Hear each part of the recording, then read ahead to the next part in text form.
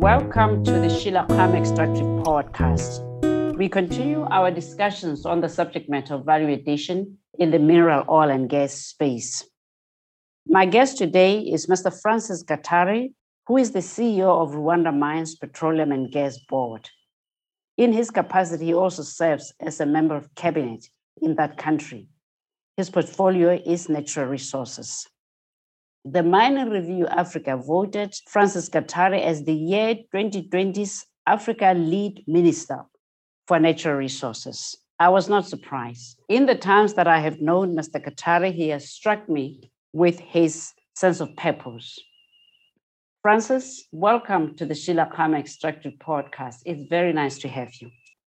Thank you. Thank you very much, Sheila, for having me. I am privileged to be on this very important platform today with you. Thank you. So I want to start by asking you a question because you are my last guest on a series of 6 interviews on the subject of value addition. But a few of my guests commented that value addition policies are somewhat akin to resource nationalism and therefore contrary to the notion of free trade. I suspect you do not concur. And so I wanted to get your sense of how you feel about that point of view. Thank you, Sheila. Especially, I thank you for observing that I do not agree with that narrative for a number of reasons. I do not know who invented the notion of resource nationalism, but whoever did it was a very clever person, because what effectively it has done is caused many policy leaders in the natural resources sector to be guilty about claiming what should naturally be theirs. By putting resource nationalism as a narrative, it paints a very negative picture of nationalism, which is political, of naturalization, which is a terrible thing to do in business. But in actual fact, let's face it, every country, particularly a developing country that has natural resources, aspires to make as much value out of the endowment of those natural resources as possible, particularly to finance their economic development. Value addition, therefore, is a way to claim additional value from those natural resources. For many countries in Africa, the desire to have value addition goes way back a long time, particularly to colonialism, where many African countries believe that their natural resources were exploited for the benefit of their colonizers and for the development of their colonial economies outside Africa. There is therefore a desire by every country, by every citizen of the country that has natural resources, to see as much of the value associated with those natural resources retained in the country. Let's face it, the natural resources, when they are commodities as extracted, they are cheap, no matter how valuable they may seem to be. The additional value is created farther downstream through extra processing that takes place. So wherever that processing takes place, that's where the additional value is retained. So value addition is the claim by the citizens of every country to see as much of their value associated with processing retained in their economies, giving employment, purchasing inputs, and contributing to additional economic activities in these countries. So I disagree with the notion that claiming additional value in the country where natural resources are extracted is equated with resource nationalism or anything negative that nationalism or naturalization is associated with. Now, free trade is a relationship between countries trading with each other.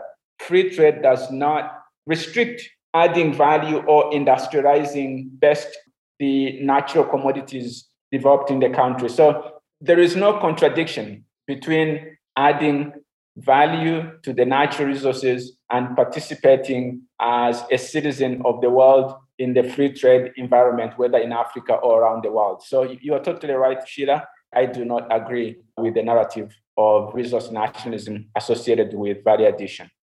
That's wonderful. So, in those two opposite views, you have tackled several issues. The one being resource nationalism per se and what it is. Somewhere down the road in my series, I'm going to tackle that subject matter of resource nationalism because it keeps rearing its heads in different ways. But what I take away for now is that policymakers in Africa and anywhere in the world for that matter have a right to define what value addition is, and that it is not acceptable that an external viewpoint comes and defines for African policymakers what value addition is and should be. And that for you, it is a citizen's right, a country's right to claim all the value inherent in its natural resources. I'm going to hold that thought and move to the next question, which speaks to your second reference, which is that of free trade. So some of my guests and colleagues also have suggested that value addition is unlikely to succeed without some semblance of domestic market. And here, domestic market might be the Rwandese market, or for instance, it might be the East Central Africa Community or SADC or the entire Africa region. Because their view is that this domestic market is essential for incubating trade. And I wonder how you feel the Africa Free Area Trade Agreement might help overcome this challenge of limited markets. Sheila, there is some truth in that, but not completely.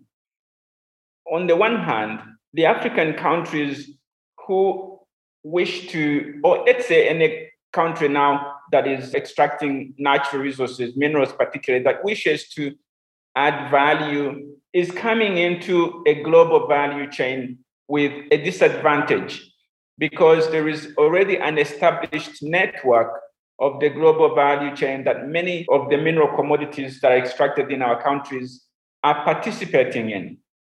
And this value chain has been operational for a long time and has inherent relationship between parties or actors who have very much strengthened their respective positions. So yes, when you look at the economics of it, there's an inherent disadvantage for anybody that is coming into the value addition industrialization model at this late stage. However, that's not sufficient reason for one not to start, because especially as an African country, Rwanda is a signatory to the Africa Continental Free Trade Area, so have many other countries as well. But we are also signatory to the Africa Mining Vision, which is 11 years old, by the way, has been in place a long time. And it articulates specifically what we are claiming here, that natural resource endowed countries have an opportunity to achieve industrialization based initially on leveraging those resources. However, it also is very clear that this is only practically possible when done at the regional level. Why? Because there is no single country that can have that level of integration from a mineral resource to processing plants midstream, downstream, and to the end products. However, at the regional level, that is possible, leveraging each other's comparative advantages, strengths, and weaknesses. So, in your view, then, this Africa Continental Free Trade Agreement notion essentially expands what is otherwise a very limited market base at national level and increases it by opening up countries and allowing them to play to their strength. Let's assume that that in fact becomes manifest, because as you yourself know, it's one thing to have a regional protocol. It's another to have laws, systems, infrastructure to make it happen. Let's assume that all that is in place and that indeed we succeed. Where then do we find, how do we then deal, for instance, with Europe, where they are looking for raw materials and there are partners in other areas? And then Indochina, where they have also over the years ramped up production. How do we see ourselves interacting with these other regions of the world, knowing that, to your point, fundamentally, the responsibility of African leaders is to look after African economies, but then the European leaders do the same. How does the future look like in a place where everybody is strong, in other words? I think we have an opportunity here, Shira, because we have witnessed over the last 50 years the movement of international capital going to where economies have new and emerging advantages that favor industrialization. 50 years ago, it was Europe and North America. Today, it's Asia. And tomorrow, it could be and should be Africa. In fact, today should be Africa. And we have got some specific things that can cause that to happen. One is industries thrive on taking advantage of economies of scale. In Africa, we have all these natural resources which are being extracted and shipped elsewhere, but consolidating them and aggregating them with others coming from the rest of the world. And Asia today has that comparative advantage because they get all these resources from around the world aggregated there. Working with our regional neighbors, we can be able to establish that kind of economies of scale, which currently individually each country is shipping to Asia. Then we can begin to see the cost of processing or cost of production coming down. Moreover, the cost of labor also is fairly competitive, not to mention that technology is commoditized and available. In many of these processing facilities, the technologies being used is not highly protected by intellectual property rules. It's available as a public good. And so I believe very strongly that the capital that invests in Europe, that invests in Asia, to carry out the kind of value addition processing of natural resources that come from Africa, that capital can shift to Africa and contribute and become aligned with our objective to add value here on the ground. What we need to do and what we are continuing to advocate for is for our regional countries to begin to harmonize not only our policies and rules, but also our industrial aspirations so that we can begin to see as a region developing together, not only as a single individual country. That's wonderful. So I wanted to speak with you about China. China is very unique in many ways. It's probably in recent history the only country that is potentially capable of dominating both the financial markets, the natural resource production space, but also the consumer goods market size. And so China represents both an opportunity for Africa to procure finance, or at least an alternative source of finance, but also China is Africa's competitor in the production of raw materials, whether it's gold, coal, copper, gas, etc. That said, China is also potentially a source of market for goods coming out of Africa. At the same time, China is pushing her own manufactured goods into African countries. And so I wanted to get a sense from you of how you think Africans should be engaging China in a space where your American and European critics feel that relative to themselves, China is, for all intents and purposes, staying in Africa rent-free. Is this true?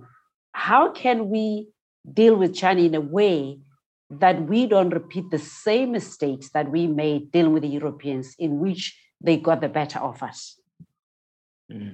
First of all, what China has been able to do over the last 30, 40 years is incredibly amazing and it's admirable. It is an inspiration for every developing country that aspires to change its destiny and become a developed nation. So China should be looked at, first of all, as an inspiration for what is possible. For anybody or any country that thought achieving international development and become a developed nation was out of their reach. So that's very important to continue to see how China has done it and learn from it. Secondly, China, as it continues to grow, it also changes. The economics that made it possible for China to become the manufacturing hub of the world is increasingly changing. Some of the advantages of low costs of production, particularly labor, technology, are also changing, and it will not always be the same. And all that provides an opportunity to other countries, particularly in Africa. We're already witnessing that happening in Southeast Asia, where many economies are feeding off of those industries that no longer find China to be particularly competitive and relocating or associating themselves with subsidiary operations in Southeast Asia. We are seeing that beginning to happen in East Africa, particularly here in Rwanda, where some industries are relocating from China to East Africa, including to Rwanda, because they are finding an advantage that is no longer existent in China. So as China changes, as the economy of China changes, there are many things that will want to relocate, many industries that will want to relocate outside China into Africa. And we should be ready and aware of this and look out, particularly for which of those industries it might be. I think that the natural resource processing sector is one of those industries because we already have a natural advantage of these natural resources being present here. And the cost of transportation is already high. And we should begin to see the technologies we look at to process here. Lastly, let me say that China, as it grows, it also relies on the rest of the world as markets. Now, as it becomes an increasingly important country for the whole world, I think that other economies will also want to diversify their sources of those materials that they are getting from China, not to mention African countries. We have already seen this, Sheila, during the COVID pandemic, that many countries are looking for not only alternative sources of materials they are getting from China, but looking for them closer to home. I think it's important for African countries also to begin to look at where closer to home can we not only manufacture what we want, but also source them. And I think this industrialization approach that leverages our own natural resources is one way to produce those alternative materials that the rest of the world may wish to buy from us instead of China, but also for ourselves to diversify sources of our own consumer goods. So in that response, there are several takeaways, but the one that interests me the most is your response, which is to say, we are wrong to think China's development trajectory is static and that it is always going to be informed by the same dynamics. That as China becomes affluent, one of the unintended consequences of that is that labor will become expensive. And as it does, China's competitiveness, at least in the production space, will diminish. And that what we should be thinking about is how we translate that into an opportunity. And you are quite right, of course, because whether it's the United States or Europe, these regions of the world started off on a low base, able to produce at home. And as the economies became wealthy and people's disposable incomes grew and the cost of labor grew, they basically rendered themselves uncompetitive. And so China is not going to be an exempt. But I do want to press you. And if I may, I do wish for you to wear your political hat. And I wish to ask you a simple question. When the African leadership ponders relationships with China, is China getting a pass relative to European counterparts or American counterparts? Is China, for that matter, taking undue advantage of a position relative to African countries when negotiating with African governments? It's a very interesting question, Sheila, because what you would read in the public domain, particularly coming out of Western media, the framing would seem like China is taking advantage of Africa. And there are many things that said about that. But also China's framing is that they are different and they do not have the history of exploitation of African countries, whether through colonialism or other neocolonial methods, and therefore they should be better than Western partners. But what it all shows is that everybody is looking out for their interests and providing a narrative that suits them and gives them an advantage. I think, in my view, it doesn't matter whether it's a Western country, Eastern, or wherever. What matters most is when one's interests are clear and when one negotiates on the basis of equal and fairness and driven by transparency in expressing their objectives and interests. I do not believe that China will necessarily represent African interests when Africans become either negligent or become reluctant to represent the public interest and want to look after themselves.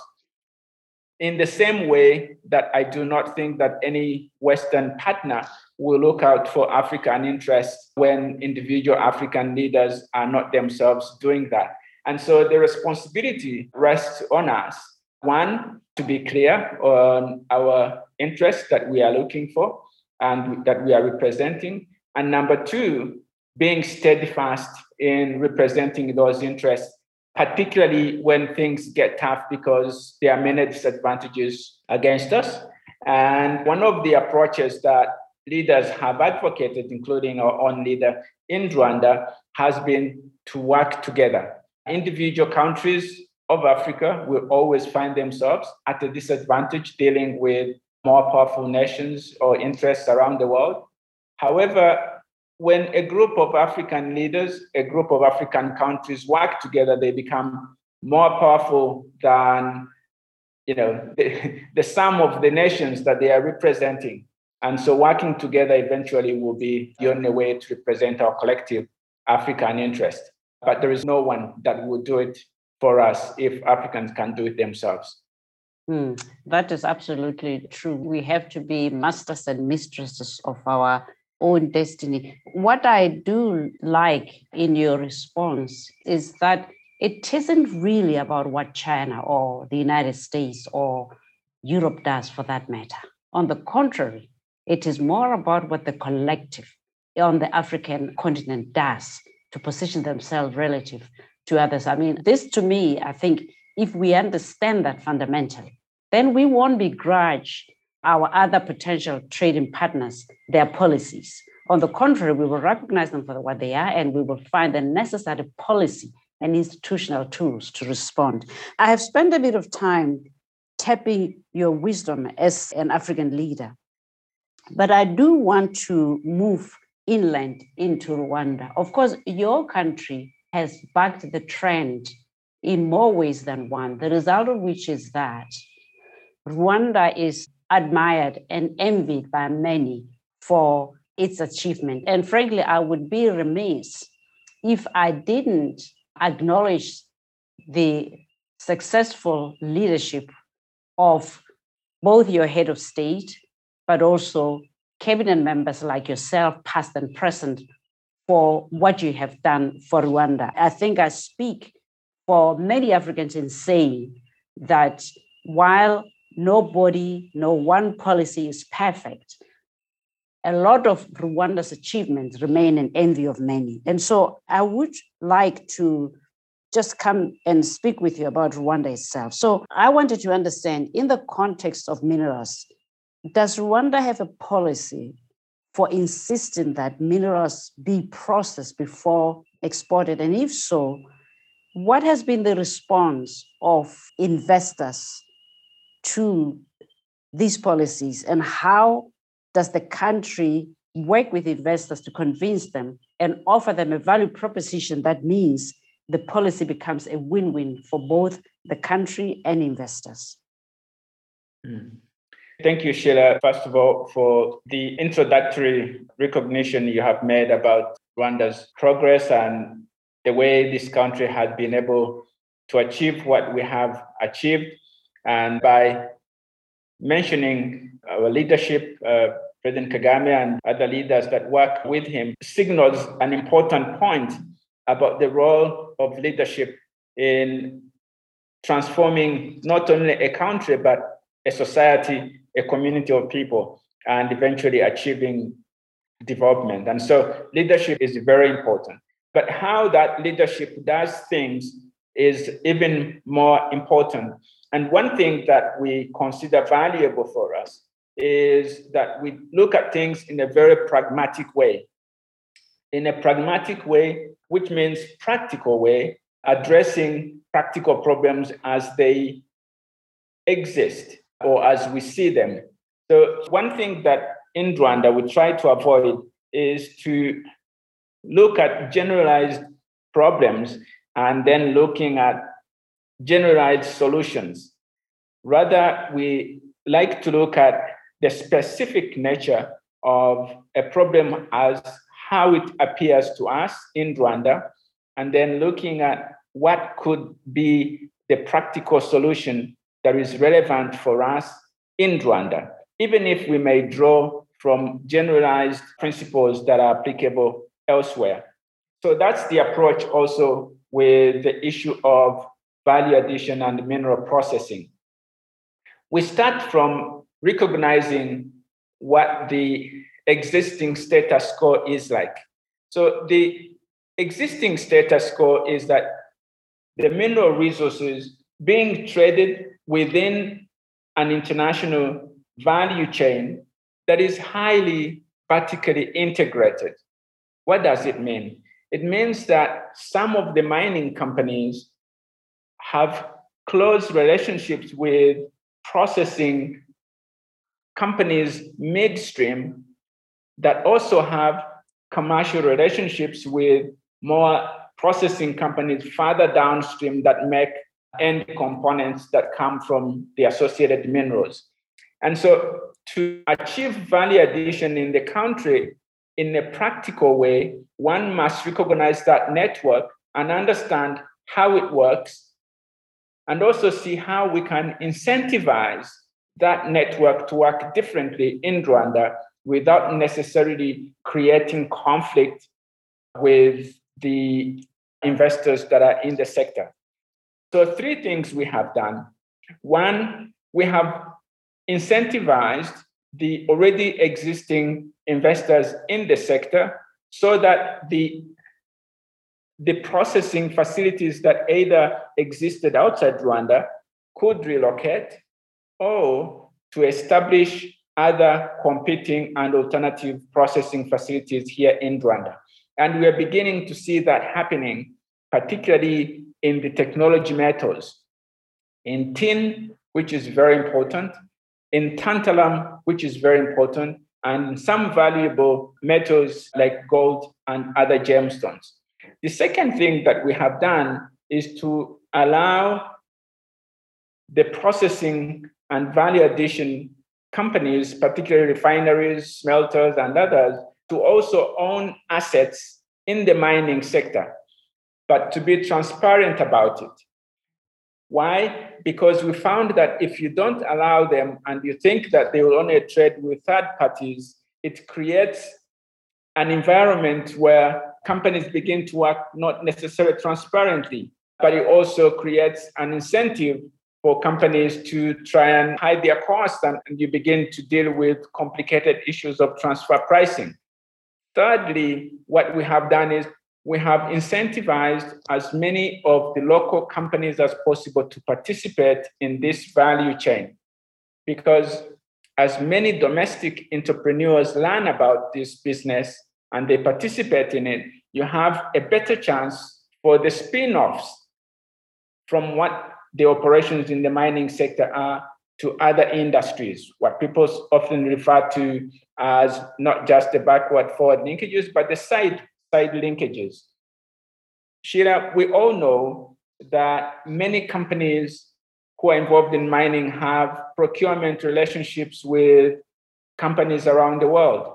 And there are advocates who say that maybe there is even more opportunity for industrialization associated with procurement of input materials rather than the incremental value addition of the minerals.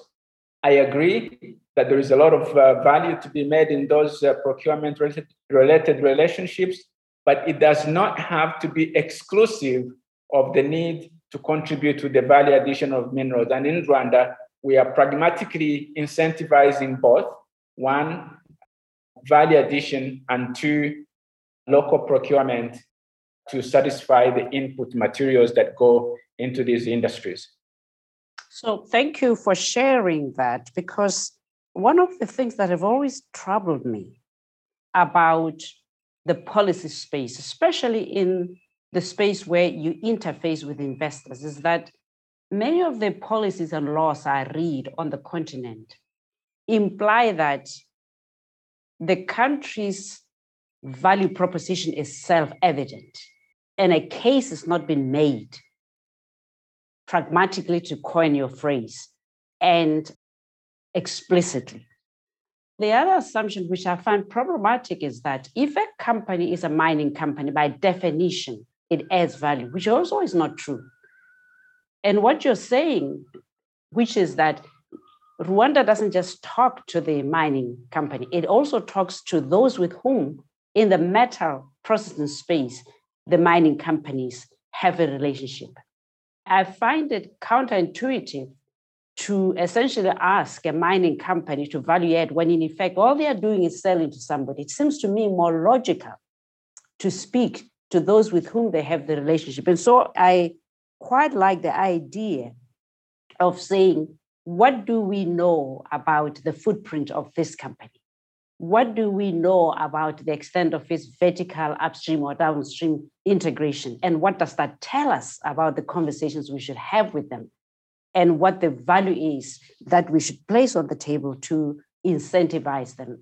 And I think that if more countries take that pragmatic and strategic approach, chances are that value addition will succeed than has hitherto been the case. But we're coming to the end of our conversation. And I have one last question for you, if I may. And it has to do with translating what you call incentivizing and pragmatism into practical interventions in a specific area. So we know, of course, that in many parts of the continent, security of energy supply or insecurity of energy supply is a real problem, as is connectivity and lack of skills. And I just wondered if you could share with the listeners Rwanda's approach to specifically tackling these bottlenecks to value addition. Any one of them: skills, energy supply, and ICT infrastructure. Yes, indeed, these utilities-related bottlenecks, they come across as impediments to value addition. But in actual fact, we find that they are the most easiest, perhaps, to fix. Let's give issues of infrastructure, for example, like energy, ICT, roads, and water, and others. They are hard infrastructure-related investments, which can be done quite easily with additional investments. And for the case of Rwanda, we have been, over the last 20 years, been investing heavily in infrastructure. Rwanda's road network covers every country down to the village level, true also with water, both natural water as well as piped water, reaching over 70% of our household. ICT is one of the infrastructure networks that were established in Rwanda well before many other countries were even considering this. We participated in infrastructure networks of fiber optic cables across the country as early as 20 years ago when we were discussing this topic under NEPAD when it was just coming up. So today, this is being integrated into more wireless infrastructure for ICT. I think the skills sector has been the more complex one because it takes time, highly specialized, and also requires a long time to train someone to get specialist level of skills.